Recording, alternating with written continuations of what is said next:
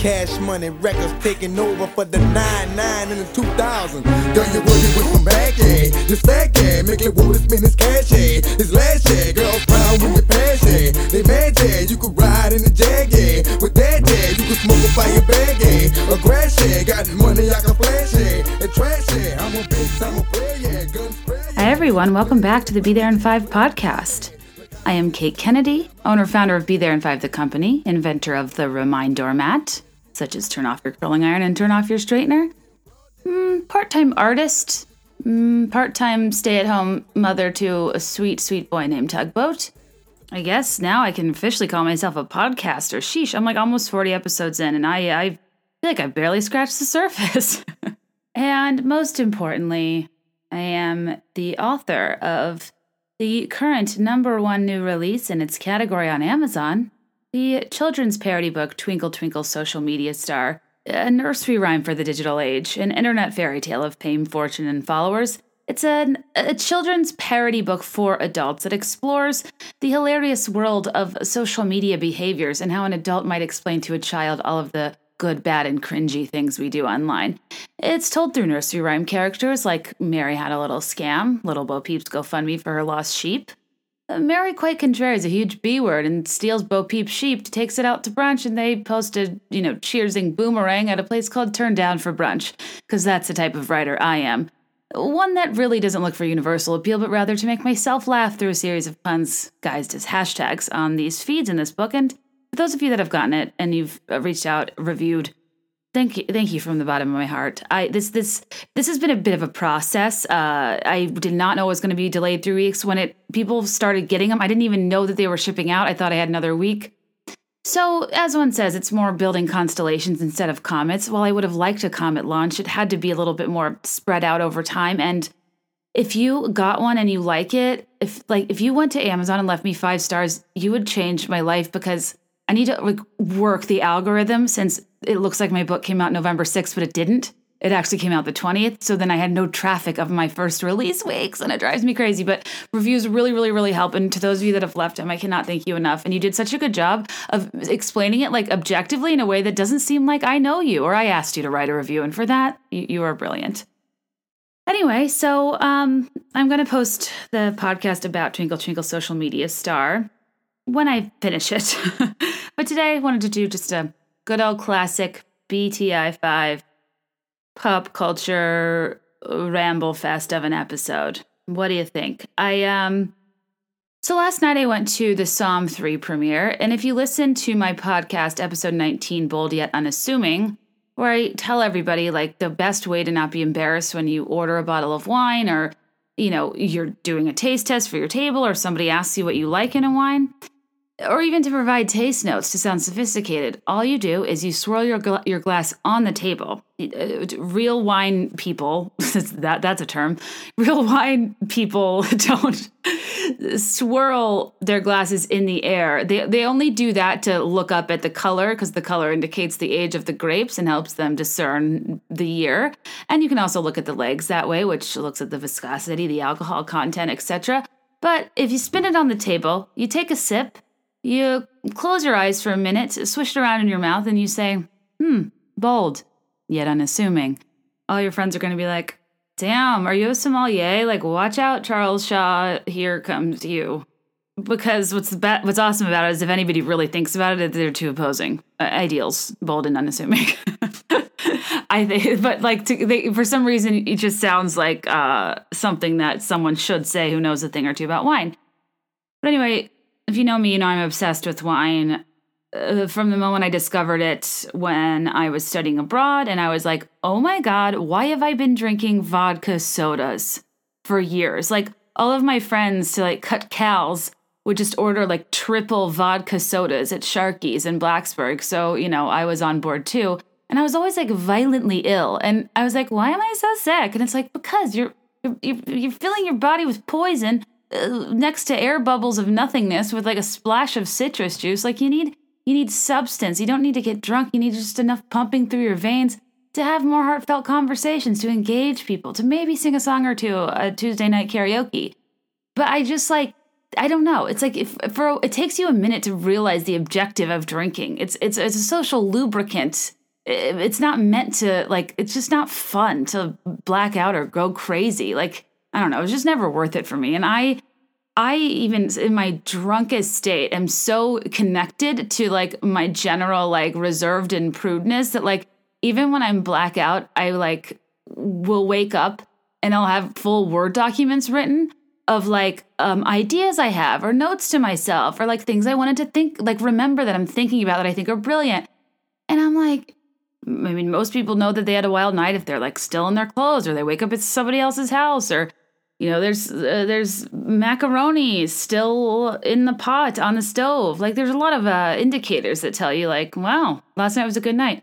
But for me, it was always, did I have a Word document night? And if I did, what a delight it was. Because it's almost like I don't feel comfortable being in an altered state of mind. So at risk of not remembering what I was thinking or doing, I would write it down for myself. And that level of responsibility as like trying to be wild college student is something that, you know, I kind of respect about myself. At the time, I lamented my inability to like really have fun because I always just like felt so sad and bored when I would go out and like nobody would pay attention to me. And then, you know, there's also the element of like back when, I mean, I was in college, like, you know, I graduated in 2009. And in high school and college, I mean, like, think about how big of a part of your life grinding was. Like, what the hell was that? Do you guys still do that? I mean, when you go to weddings now, you like dance, right? You don't line back or bend over into somebody while Usher's Yeah is playing. No, you twirl, you toe tap, you feet step, you maybe clap a little, you move your hip, but it's certainly not half as vulgar as the garbage we pulled off on the dance floor in my youth. And I truly am just disgusted thinking about it. It was really like you'd go to parties, pair up with people, and just gyrate. And it's really strange to think about now because it's just something I just would not do with my husband in public, much less a total stranger at a frat party that honestly, I just was like trying to get to talk to me because at the time my type pays attention to me, which is so sad and a whole other issue. But I don't know. It's just funny to think of being in a world where like that was your objective for the night was to just kind of knock back as much alcohol as you could paired with the least calories possible in hopes of finding your nearest, you know, beer-stained polo shirt wearing button slowly getting undone as the night progresses beanpole, should they, you know, allow you so kindly to find every way possible to like semi-grind with them in a way that's not raunchy, but still is attractive, but also at angles where you will never have to make eye contact because you don't know each other well enough to be grinding your parts against each other. Small tangent, and I'm sorry if I'm ruining this for anybody, but quick note on Chippy, the elf on the shelf. Sorry if you have kids in the car and they're like, Chippy, where is he? I've heard of those. I heard that thing is like a parent's nightmare, and it's very risky to start, but it does seem adorable to have your kids wake up and like look for the elf. I always lived for that stuff as a kid. The Thanksgiving parade. Chippy, I don't know what happened. I don't know if he normally looks like that, but like, so Chippy's in a sitting position because he's like sitting on, you know, your mantle, quite literally your shelf, wherever. But like his Thanksgiving Day float, you know, I guess he's a little top heavy. So the float was carried with him like on all fours, but like his back is kind of planked, so it's not all fours. It's just like face down, ass up. I'll take you to the candy shop style. And I was just like, oh my God, somebody needs to flip Chippy. This is NSFW. This is so weird. This is so messed up. And I just couldn't believe nobody else was saying it. Maybe he looks like that every year, but truly, I don't know. I don't know. It felt wrong. It felt weird. It made me look at Chippy totally differently. And when they say like, oh, it's fun for the whole family because you can put him in surprising places, I don't think that's what they had in mind.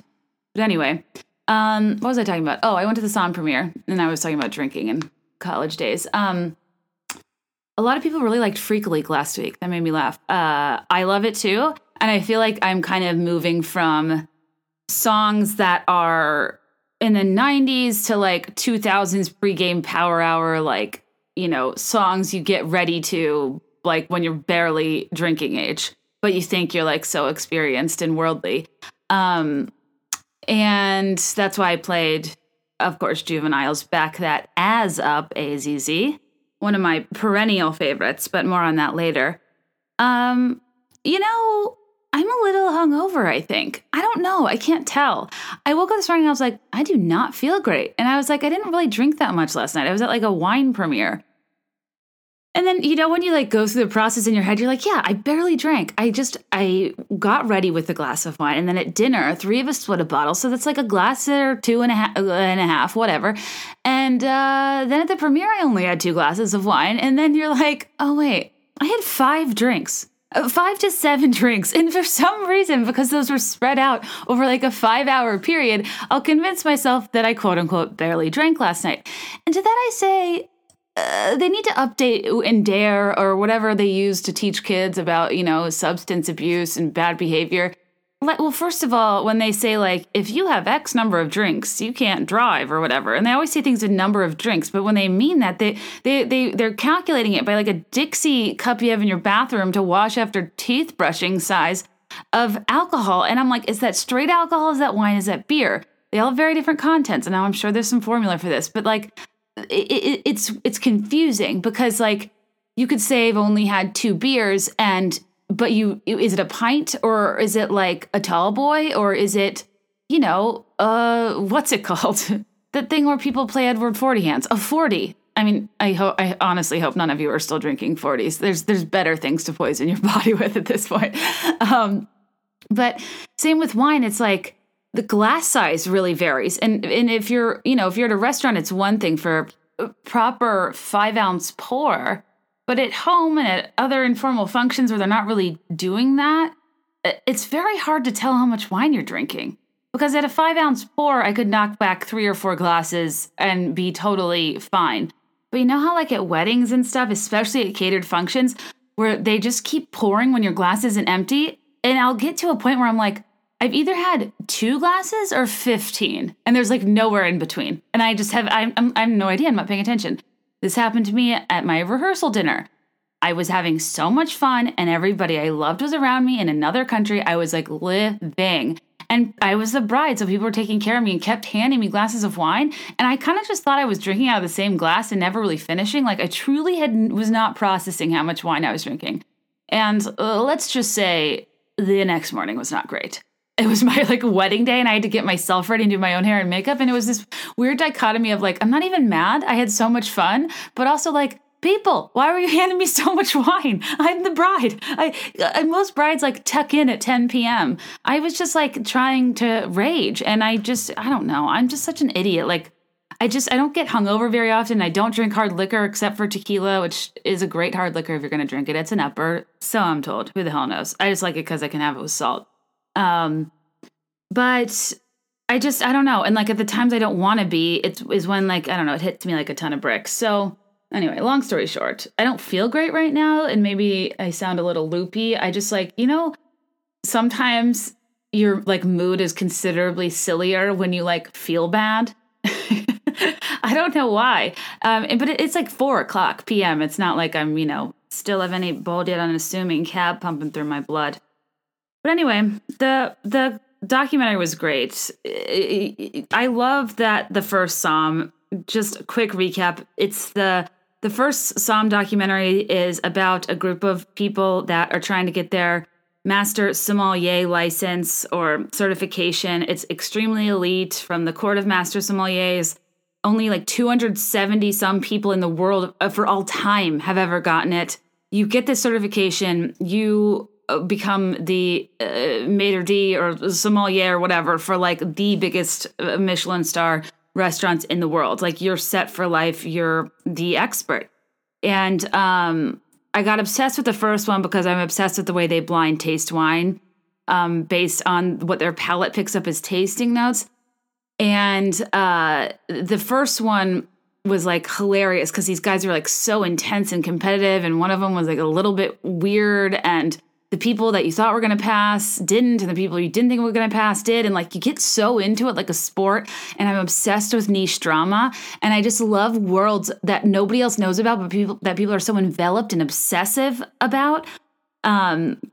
I don't know. It just brings me great joy. I too hope to find a hobby like that is not Taylor Swift conspiracy theories, which is mine, but I'd argue that if you couldn't stand up in a room and give a 10-minute lecture on something in incredible detail that everyone else in the room knows nothing about, then like, what's the point of life?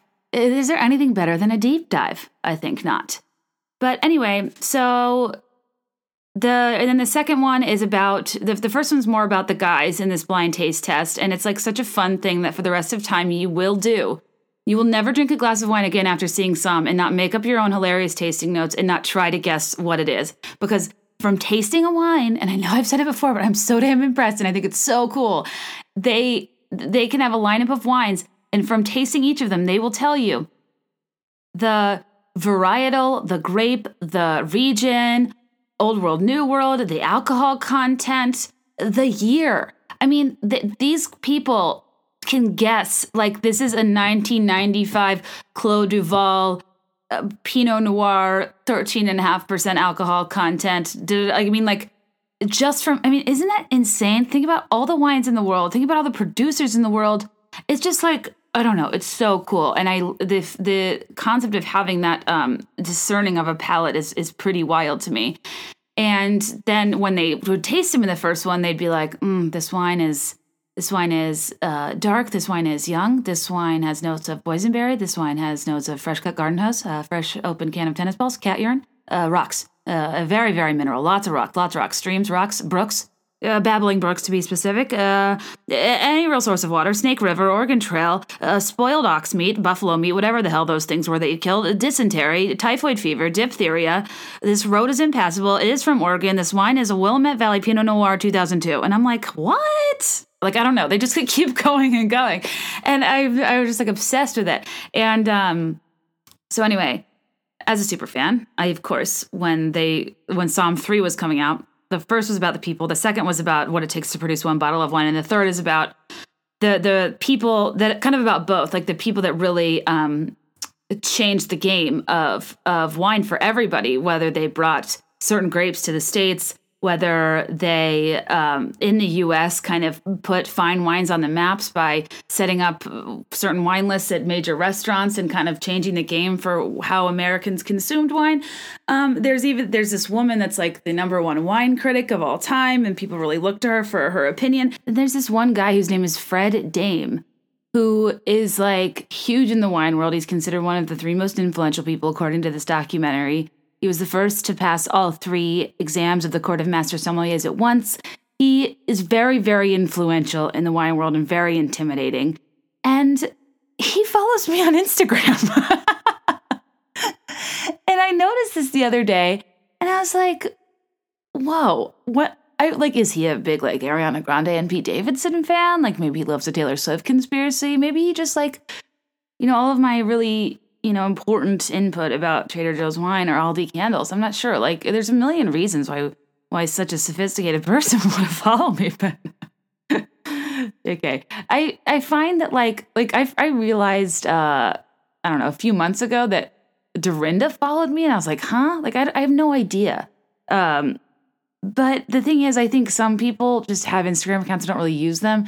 And since I'm mostly on stories, they probably don't even notice them there because you only see the stories you check. And it's kind of hard to get like into new stories. So whenever I notice like somebody like kind of big follows me, I mean, I'm no less thrilled, but it also is kind of like, oh God, they're definitely not engaged with my content. And I'm fearful that the second they see something about me rambling on or a left-aligned, white typeface, black background iPhone note of me deep into the night giving you my hopes, dreams, fears, and regrets about absolute nonsense, they're going to be like hard unfollow. But, that's just what we deal with this day and age. This is the twinkle, twinkle social media star of it all. But anyway, the whole point of the documentary is that ultimately wine is extremely personal and it's extremely subjective. And I find this extremely frustrating because it seems contradictory to have such a high society and have masters of this art that you're essentially telling me is completely up to the palate of the taste tester. Like wine is in the mouth of the beholder. But I guess that's what's so crazy about art in general is like how the pricing of something that's so entirely subjective is so crazily influenced by people. And I don't trust people that I can't help but worry and wonder if certain producers or artists or whoever's in these subjective industries aren't creating things because they're under the hand of somebody incredibly influential who's trying to inflate something artificially for their own personal gain. That is my fear. Robert Mondavi. I'm just kidding. I don't know. I'm sure he's nice, but don't go there if you're in Napa. It's too commercial.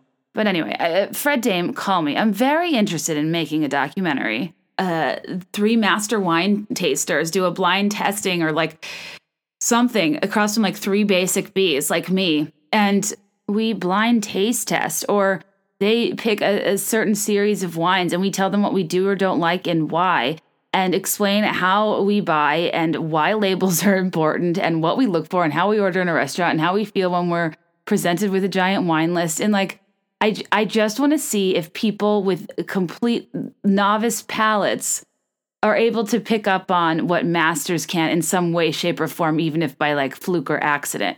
And if the finest wines at the finest price points in the world are something we would ever even like enjoy or use.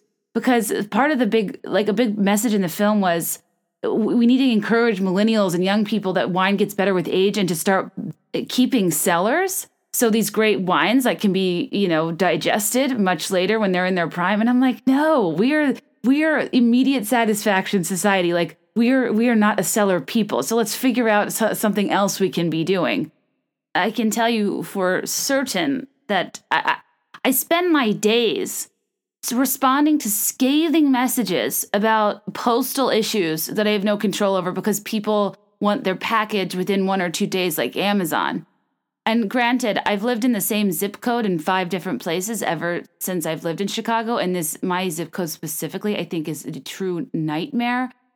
And I was wondering, like, is it my post office guy that does my pickups? Is it the local post office? Is it like, I don't know, is it the time of day I do them? Is it me? Is it what? Is the shape of the packages? Because sometimes they're like, well, the tubes are really difficult to scan, so it probably discourages people from scanning them, and then there's no accountability, so they want it to just look like it's free transit and you never dropped it off, which is such BS. But like, I sent out my PR boxes for the book, and the people in Chicago that I sent them to, who literally live in my same zip code down the street, got them a week later. And I went and had them all scanned myself. Like, I don't know. It's like, no matter what I do, it never works. If you order me this Christmas, do it early. And please, for the love of God, understand that, like, I have no reason to withhold a package. I'm not running a scam here. I just am trying to run an honest Christian business. I honestly, like, I hate disappointing people. It kills me. And it's so funny to me that people think I honestly would, like, actively try to mislead them or not send their package. It's just not true. It's unfortunately, like, I do bulk pickups and my postman picks them up. He puts them on the truck. I beg him to scan them. He never does. And then somehow 3-4 business days later, they end up in the Elk Grove distribution center when they were supposed to arrive a day before. And like, I don't know why. And I've asked him, he doesn't care. His job doesn't rely on me. Like, the U.S. Postal Service does not give a crap what you think. And that's just is what it is. And I think for bigger companies with logistics systems like an Amazon, or if you have like a full, warehouse pickup, maybe they respect the timelines a little bit more because there's so much revenue on the hook. But for people like me and my volume, they just kind of think that I'm like sending out Christmas cookies and they don't care. So anyways, I did not mean to go on that rant, but just a heads. Anyway, what was I talking about? Oh yeah, I can tell you that because so much of my job is trying to like rectify situations with pissed off people because they want something immediately, that I can't gift someone a bottle of wine and be like, you can drink it in 10, 15 years. Because, like, I think also that takes a deal of an element of disposable income to always have surplus bottles. Like, unless you're in one of those wine clubs, I'm a one in, one out kind of gal. I would love a cellar, but I also, like, can't really drop that much on wine. And those wine clubs are a big monthly expense. Like, they're more than a gym. I'm really trying to get one to sponsor my podcast, though, because I want to get sponsors of things I actually use and like. And maybe not like, I don't know, a Wink or something, but there's some wine clubs that feature small batch producers with sustainable farming techniques that are real innovators in the wine world and only make, very small number of cases a year that you can buy at specialty stores, but I would never know about them. And I would love to feature them and talk about them and walk through them as long as they weren't just available through that, wine program, which is usually the catch, which I find really annoying. The point should be to get the names out there. But anyway, if you own or operate or know anybody that owns a wine club, I'd love to have you. As you can see, my tasting notes are pretty influential. I did a tasting on my Instagram story a few weeks ago, and was drinking a lovely medium-bodied organic 2017 wine, and upon telling people that it had notes of Despacito and fidget spinners, several people told me they bought it. And I was kidding, of course, because that's all I could remember from 2017. But you know what? That's my point. Why can't we make wine, if it's so subjective and personal, why can't we make it funny? Why can't we make it more enjoyable and approachable, that we may not necessarily have the most sophisticated palates, but it doesn't mean we enjoy the process any less? I don't know. It's like you can sit there on your high horse and tell me all about how the Sangiovese grapes from Puglia in 2002 are unmatched. Or I can just taste and be like, I like it or I don't like it. And then just find somebody who does like it. All it has to do with, if I'm gifting it, is the label cute? Is it not disgusting? Is it a respectable price point that if this person Googles it, they'll be like, oh, she does care. As I do that. Is it smooth? Is it like easy to drink? Is it a wine I need to have with food, or is it a wine I can sip? A patio pounder, as they call them. There's just some like basic criteria that I just feel like the pretentious professional wine world is overlooking that, maybe I'm going to look to solve. We'll see. Another one of my 5,000 businesses that I am constantly wanting to do that I actually never do, because I should probably make one of these projects work first. But anyway, I did that last night. It was a lot of fun. I hope everybody had a great Thanksgiving. I went to Michigan with my husband and had a wonderful time with his family. I love his family because A, they got me a ranch book as a congratulations for my book, and they really understand me. And B, because they love to play games. And I love to play games. And even though my husband says I am, quote unquote, not fun to play games with, I disagree, because if we're playing catchphrase and somebody else is trying to describe to me Nick Lachey's What's Left of Me, and they cannot hear me screaming what's left of me, I am going to talk over everybody, because speed is the name of the game. And I am not sorry for screaming Nick Lachey What's Left of Me over the weekend, Greg. Should you be listening? He's not. There's no way. But anyway, Juvenile's Back That As Up. The version I played for you is Back That Thing Up. Because, I don't know, I really hate if the thought of you putting this on your car and it being like super explicit before you have time to adjust accordingly. But this song, like, I love songs that you could never physically imagine, like, sitting in a corner sulking when it comes on. I can sulk when Uptown Funk comes on. I will 100 million% sulk when, Jackson 5 ABC 1, 2, 3 comes on and people act like they want to dance to it. But like Back That Thing Up, these are the songs of our generation. These are the songs that started a movement. Why? Because this is the first song that popularized the phrase, drop it like it's hot. In Lil Wayne's part where he says, drop it like it's hot, because Snoop Dogg credits that song for his hit where he just went the whole time, which love forever. And it's just, I don't know, it just has a beat that I just like, it just gets people on the dance floor. That song might get me to grind again. I'm just kidding. No, there's no way in hell. I would say the same about the song Put Your Back Into It from Save the Last Dance by Ice Cube. And like, I just want to clarify, I know I sound incredibly white and I'm such a loser, and I know you're thinking it, and I'm sorry. But like, I kind of hate when people shame people from liking certain types of music, because isn't that kind of the point?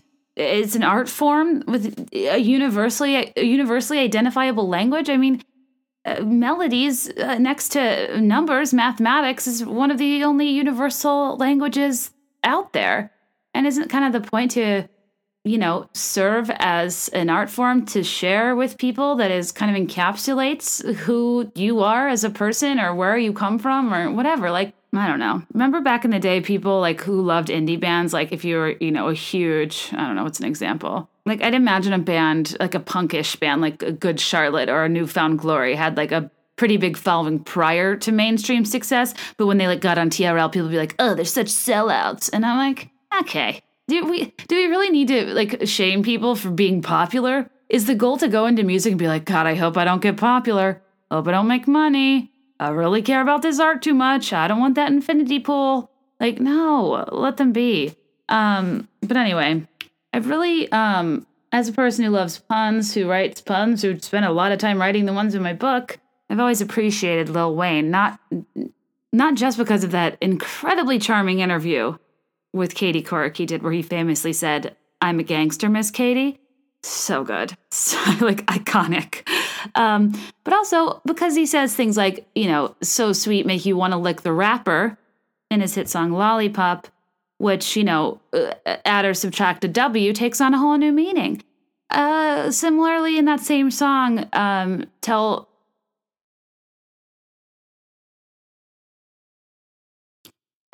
her girl like Doritos that's nacho cheese. Tell her friends like Frito I'm trying to lay. And he also says, "Man, the flow's so cold, chicken soup won't help." I mean, I love these lines. It's like how in Beyonce saying, "I sneezed on the beat and the beat got sicker." Like, oh my God, that's so brilliant. I can't. I just am impressed by these master lyricists. And I'm not being facetious. Like, even when I am writing like poems or book ideas or whatever, I listen not just to like musical stylings like Lin-Manuel Miranda that I've talked about at length, but I'll listen to a lot of different rap music from different eras because the rhyme styles really change. Like, whether in the 80s there's like more of like a funk influence and like early rap music like Run DMC or whatever is more danceable, to moving into like more of a less approachable hardcore rap that wasn't really designed to be like dance floor hits, but more so just really illuminate the struggles of the communities where these rappers came from. And the rapid fire like word count of these songs is wild, and the internal rhymes and puns are at times brilliant. And I really enjoy listening. Just to, you guys know how people pair words and construct sentences and lyrics, and I just think sometimes the art gets lost in the vulgarity if people aren't comfortable with like the words or the concepts. I kind of just still don't think it should take away from how artfully constructed a lot of the music is. But anyway, and from a pop culture standpoint, I was too young in the 90s to really understand East Coast, West Coast and what was going on. But like, it's so interesting to read about the origins of and the depth of the rivalry. And like Tupac, like, I mean, now the people that think he's still alive, and like, I was very aware of Notorious B.I.G. because of Hypnotize, obviously one of the greatest. But because of, at the time, Puff Daddy, I'll Be Missing You was like the biggest song of ever. And it's incredibly sad when you think about it. But, anyway, whatever. What was I talking about? Whatever happened to Faith Evans? Was that her name? It was Puff Daddy, Faith Evans, and 112. 112 is best known for their song Peaches and Cream, but I'm a real fan of Dance With Me. And if you're not familiar with that, play it. It starts out real strong. Huge fan. Truly, why am I talking about this? Rap music, Lollipop, Lil Wayne. Oh, back that adds up. I thought that this was in the Save the Last Dance soundtrack. It is not. That was Ice Cube's Put Your Back Into It, which is another great song. I was kind of thinking about this too, like how important movies like that were to like I don't know. I don't watch a lot of movies now. In my head, they're just not as good, and I don't want to see them. But when you're in middle school and high school, they're so transformative because they're your outlet. The movies and TV and music is your outlet to what the real world as an adult is like when you're otherwise being, somewhat sheltered. And for me, these dance movies, and I guess any movie about high school, because like you could have not told me that at high school dances, people wouldn't, spontaneously break into a choreographed dance a la Run DMC, Speak of the Devil. It's tricky. Like in She's All That. And when the girl licks her finger and moves it down her chest, and to me, I honestly thought I was watching porn. But like looking at it now, it's just like it's just so funny. It's not scandalous at all. And little did I know that much later in life, the flash mob would popularize, and I am morally opposed to a flash mob. Just kidding.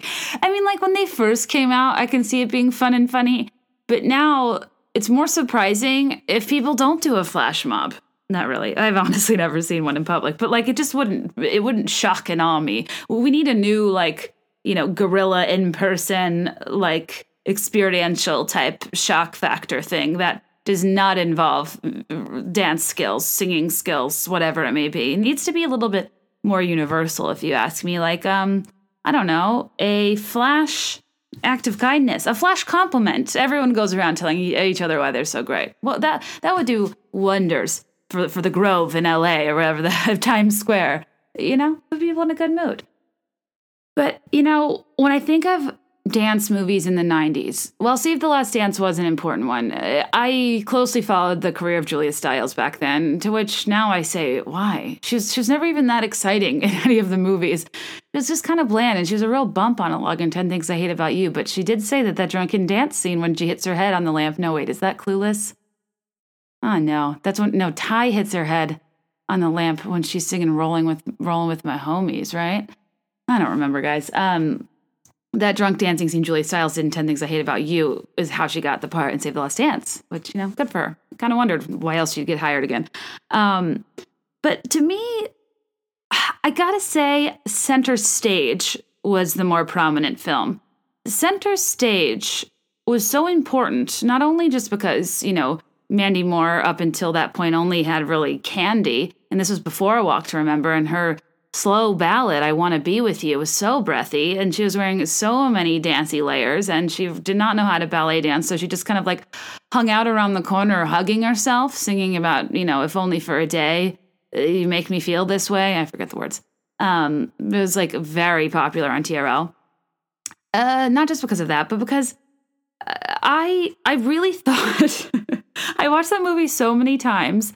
I genuinely thought that in life, like that girl, Jodie Sawyer, I really thought that, having to deal with underdeveloped turnout and your body type and your footwork were like real life adult problems, because they made it seem like, I don't know, and I know ballet is serious, but again, it's such a niche that I think I knew a lot of people that were dancers when I were younger, but nobody really dances professionally. And I think that I don't know, watching it now, I'm kind of like, oh my God, these problems are like so stupid. Like, go live your life, go pursue another dream. These people are so mean. These people are so bulimic. Like, this is such a bad influence. Why is everybody so pale and frail? Ballet is a beautiful art form, but why kill yourself to do it? I guess that goes with any hobby that people are diehard about, but I just, I always had the creeps from Cooper Nielsen. I always knew he was bad news. I understood why Jodie Sawyer was seduced by him, but clearly that other mega hottie that liked her with the thick eyebrows, not Peter Gallagher, the rude instructor, but the other guy, he was such a babe. Charlie. Zoe Saldana, that was her kind of big screen premiere, and she still has a strong career, given Avatar's success. And I don't know, guys. I just think that movie, the soundtrack was so good.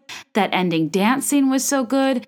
Red Hot Chili Peppers, Higher Ground, Jamiroquai, Michael Jackson's The Way You Make Me Feel. I remember because I had the Grammy nominees 96 CD, and Jamiroquai was on it. And it was for that song where it's something insanity or virtual insanity. Jamiroquai 96 Grammy nom. I'm gonna, fact check in real time for you. Yeah. Virtual Insanity. Guys, I knew what I was talking about. Jamiroquai was not on my radar until Center Stage, which came out 4 years later.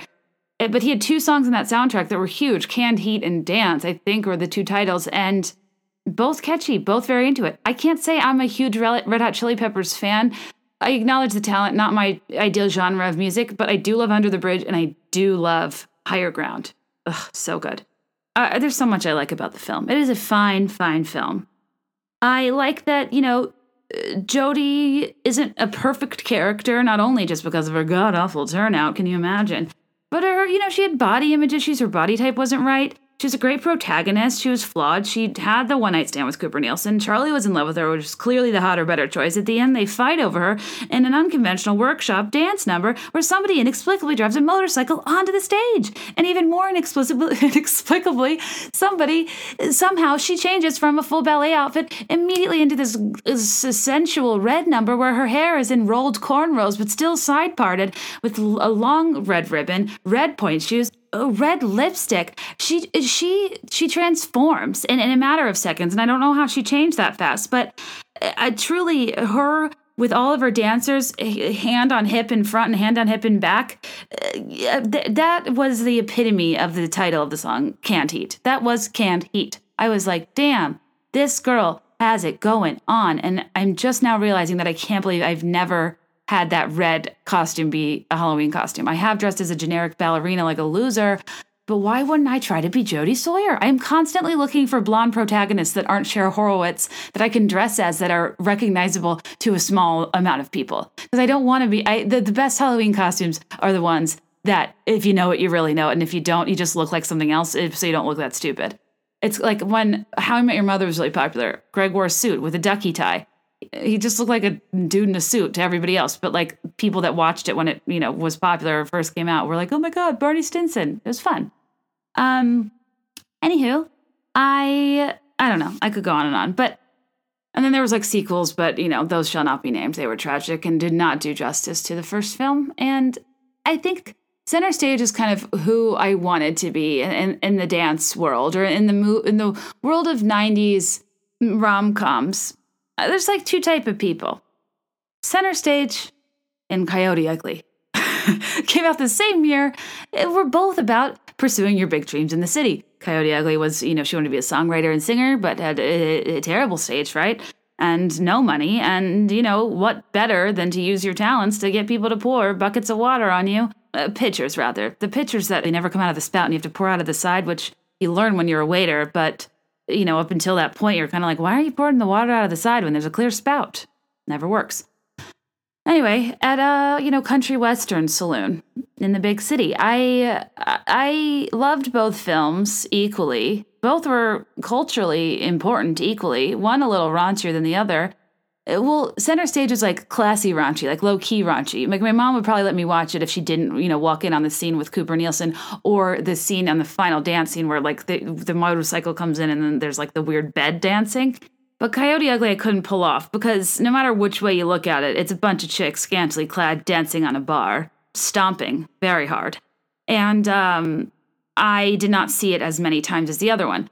However, even though Center Stage's soundtrack is near perfect, Can't Fight the Moonlight is such an important song to this era. And I'm sure to all of you too. Like, that LeAnn Rimes song was huge. It was so huge and so important. I love it so much that I try so hard to separate that person from the person who so ferociously stole Eddie Cibrian from Brandi Glanville. They were a family. She had sons. Now I don't like Brandi. Now am I seeing that she was really just hyping up storylines to keep her spot on Real Housewives of Beverly Hills? Yes. But I didn't like what she did to Jeff Lewis on Watch What Happens Live. I didn't like that. I don't like that she posts, all these weird photos of herself in the thong when she has middle school age sons that have to deal with it. I don't like how she botched her natural beauty with enormous amounts of cheek filler. But I do respect a family unit. And, it takes two to tango. Eddie left her too. But LeAnn just trying to act like she's the mom of those boys and like nothing happened. And, trying to get her own reality show after probably shaming Brandi for hers. Also, like LeAnn Rimes just got out of her contract, her recording contract. It was like 20 years long. That is so insane. That's what happened to JoJo. Taylor Swift, hers was 10 years, which I guess is kind of short. Why do people have to get in these really long contracts? Like in no other business is it that long. And people get trapped. It's kind of sad. But anyway, I don't know. All of a sudden I have a hankering to rewatch Coyote Ugly and really be inspired by her making something of herself and doing what she needed to do until she could ultimately reach her goal at the open mic night in the Bowery Ballroom. Singing Can't Fight the Moonlight with her fellow saloonsters. And, that lead actress is kind of an interesting choice because was she really in anything else? She reminds me of if Molly Sims' face was a little off. That sounds mean. It's like if Molly Sims was one of us and like had a little less strong bone structure. That's Piper Perabo, the lead of Coyote Ugly. It's kind of like how if you actually look at the faces of Jamie Presley and what's her name, Margot Robbie, they're like astonishingly similar. Yet like their brands are so different that they are totally different people. But like I cannot even believe how much they look like. And like Margot's kind of like an upgrade of Jamie Presley. No offense, Jamie Presley. I love your work. I appreciate you so much in all of the Not Another Teen movie series, etc. What a 90s parody queen. And as a person that just wrote a parody joke, I do not write off that category whatsoever. That's such an interesting thing when celebrities look so much alike, like Isla Fisher and Amy Adams, like Katy Perry, Zooey Deschanel. It's kind of like the identical twin, or what's her name? Bryce Dallas Howard and Jessica Chastain. It's like kind of the identical twin thing where like when I say one looks off from the other, it's because whoever you see first, the other kind of looks off from because they're slightly different. Off is not a bad thing. But anyway, that's why identical twins are tough because everyone's taste is different, and it would be you have to be truly evil to like say somebody is the hotter twin. It's so messed up. And can you imagine being a twin and hearing that and how it would affect your life? And I'm so sorry if you did. And you are not, there's no hot twin. You are hot the way you are. It is just so, you have had to live a hard life having an immediate yardstick next to you for comparison of what your appearance could look like if a few things were shuffled around. Most of us don't experience that until we first, discover derm spas and can do it to ourselves. I'm talking so fast today. I just looked up or came up for air. It's completely dark outside. I have no clue what has happened the past 40 minutes. I feel like we didn't even talk about a single thing going on right now. But to be fair, I'm not thrilled with popular culture right now. It's not exciting me in any particular way. It's oh wow, Kim and Kanye took a 747 private to Tokyo, sponsored by Adidas, because they deserve it. Wow. Ariana Grande is still talking about Thank You Next and is teasing about this music video that's never going to come out. I feel like I've seen the whole thing at this point, though it looks very cool with all those movie references. Daily Mail just won't stop talking about how Kate and Will and Harry and Meghan hate each other, and I just don't buy it. Those boys need each other. They've been through a lot together, and honestly, I think they're pretty level-headed, and I don't think that Harry's bending over backwards to accommodate some monster bitch that is Meghan. I really just don't see that. Nick Jonas and Priyanka Chopra are still getting married, and I still don't believe it. I think I said on the last episode that I read about how she came to America because a venture capitalist funded her career. She's managed by an investor and not an entertainment manager, which I think is so interesting. And the sponsorships from their bachelorette and bachelor parties, Nick has scooters sponsor him, vodka sponsor him. It's just such an obvious business opportunity, and it's very weird. And it's it's so obvious to me when people go from oh, please respect our privacy. Nick and Olivia Culpo, just wanted their privacy respected. They weren't really all over the place. But then all of a sudden, you're doing everything in the public eye. You're hawking things. You're actively inviting people into your special moments by posting it on Instagram, by having companies sponsor it. I don't buy it. I don't buy it. But they're in India. They're about to get married, apparently, and no one is more shocked than me. Because I talk about business and PR relationships a lot. And, I like to talk about the conspiracies. I don't always believe them. But it is so, so hard for me to believe that anybody would go through with a marriage for the sake of publicity. We're all human. Nobody, would do I think, we respect the sanctity of that to a degree. And who would do that for business? But who knows? I'm still trying to crack the case of Karlie Kloss's wedding. I just read an article in Daily Mail that says George and Amal Clooney is set to become Prince Harry and Meghan's firstborn child's godparents. I mean, those would be pretty sick godparents, but and Amal did was best dressed at their wedding, to be fair. Priyanka's outfit left little to be desired, but Amal showed up in head to toe, daffodil yellow, just looking like an absolute ray of sunshine. Black China's heading to trial with the Kardashians. No one cares. Bella Thorne, noOneCares.com /get off Daily Mail _ why are you here in the first place? .htm. Jessie J and Channing Tatum, don't care. Property Brothers, don't care ×2. Jenny J. Wow Farley, don't care. Don't know who these people are. Amy Schumer's pregnancy, hope she feels better. Taylor Swift and Liam Payne, top brand watch list of most influential on Twitter. Taylor Swift doesn't even tweet. Liam Payne? I don't know. I did like that song. No, Slow Hands was Niall Horan. Never mind. Liam had a song out at the same time that I thought was okay, but Slow Hands was way better. Justin and Haley, concerned for them. Now that I've read about her dad, I didn't realize her dad wasn't Billy Baldwin. It's the other Baldwin, Stephen, I think, and he's a born-again Christian. He's filed bankruptcy several times. He has no money. there's been a lot of speculation that, hey, Haley trying to marry Justin while he's clearly under the influence of so many things, allegedly, is just like such a cash grab, and she like doesn't really have a career or money, but like still runs with this crowd and like needs to afford it. It kind of makes sense now, because I was like, she doesn't need money. She's a Baldwin, but I was wrong. And I still just cannot figure out why he's crying all the time. And I think it's because of Selena, and I'm wondering if Selena is in a dire condition that we don't even know about. But I just scrolled down to Selena on Daily Mail. Selena Gomez exudes confidence during Puma shoot as she talks being strong after healing at mental health center due to Bieber heartbreak. Do we know that it was the Bieber heartbreak? I don't know. I mean, it was about time she got over him. She has such potential.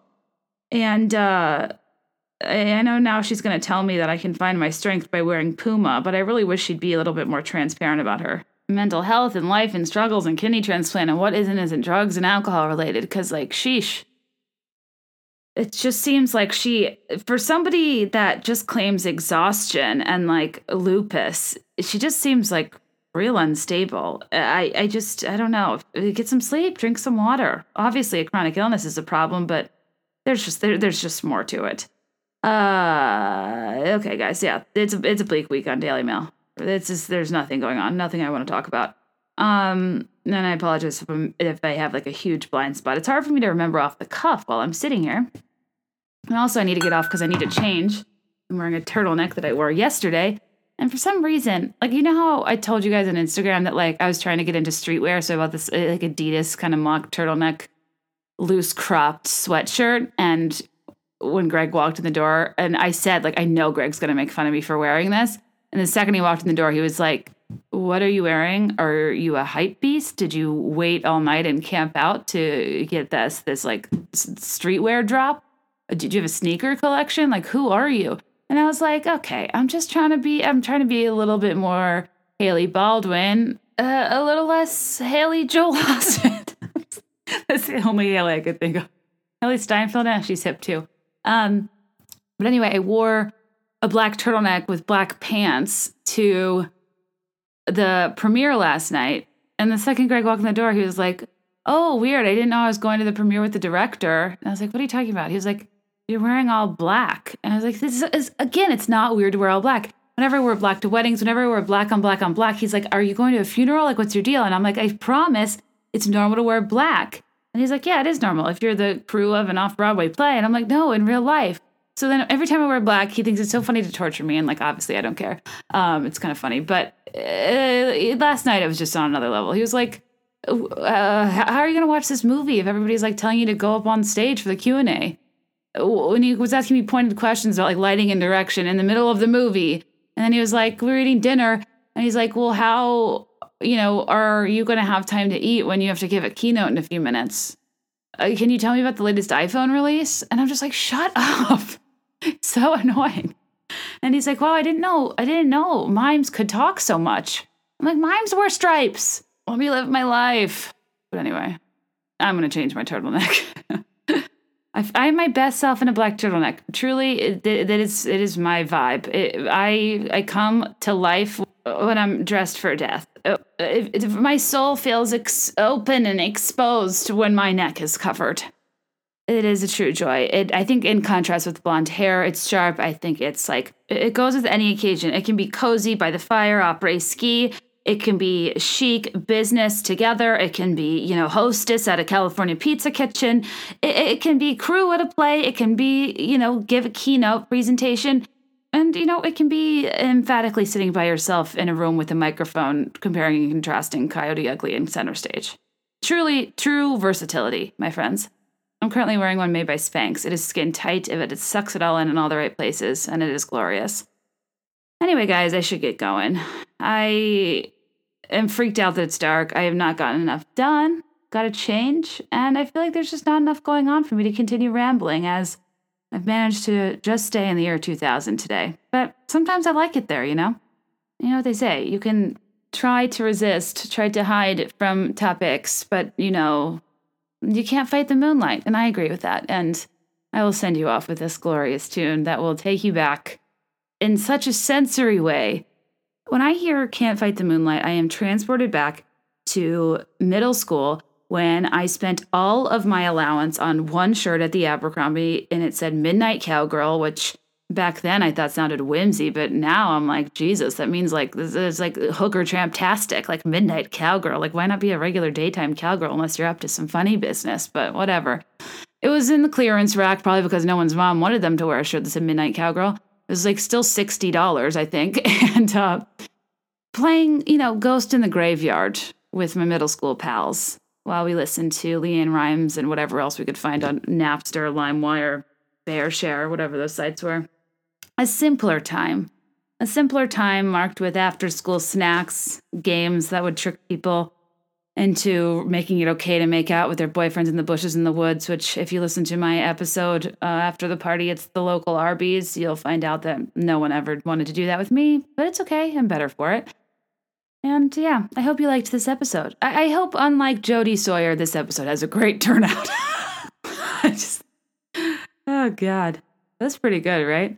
I just thought of that. And honestly, that was the verbal version of me ripping off my conservative ballet uniform into my red-lipped, red-ribboned, red ensemble ballet-shoed vixen look that you did not see coming. Every time, I never see it coming. It's always thrilling, always thrilling. I'm going to go watch it tonight, probably. Nope, just kidding. I'm probably going to watch A December Bride tonight because that is a perfect Hallmark movie. And I love Jessica Lowndes, and I love how she says 14 times, I've just always wanted to be a December bride. As if that's the thing people say. Nobody says that. You're just a bride. Maybe in the winter, maybe a Christmas bride, maybe a New Year's bride. Nobody's a December bride, Jess. God love ya. All right, as always, the best way to support the podcast is to go to our Amazon influencer page and buy stuff from there so I can get a few pennies here and there. The link is in my Instagram highlights under Things I Heart. You can also subscribe to Patreon for bonus episodes.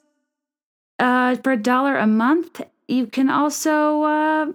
I don't know, or you got a trust fund, some extra cash lying around, help a sister out. I don't know, send me a check. I'm just kidding. I'm not kidding, but I don't know. After I found out Priyanka Chopra's career was privately funded, I'm like, well, why can't mine be? But, I am not a Bollywood star, nor a beauty queen, nor an activist, nor just an all-around charming gal, woman of the world, multilingual. She's very impressive, and I don't hate her. I just think she can do better than Nick Jonas. Anyway, I beat dead horses. Oh, there's my HVAC. That's my cue. Okay, guys. If you don't mind leaving a review, 5 stars, rate or review. I'm happy with either. Buy Twinkle Twinkle Social Media Star in stores now on Amazon, $14.95. Such an inexpensive holiday gift, and I swear your friends will love it. It is so cute. It's so fun, and I'm so proud of it. And as always, let me know your thoughts, and I will let you know mine. I'll be there in 5. I swear. Under the sky.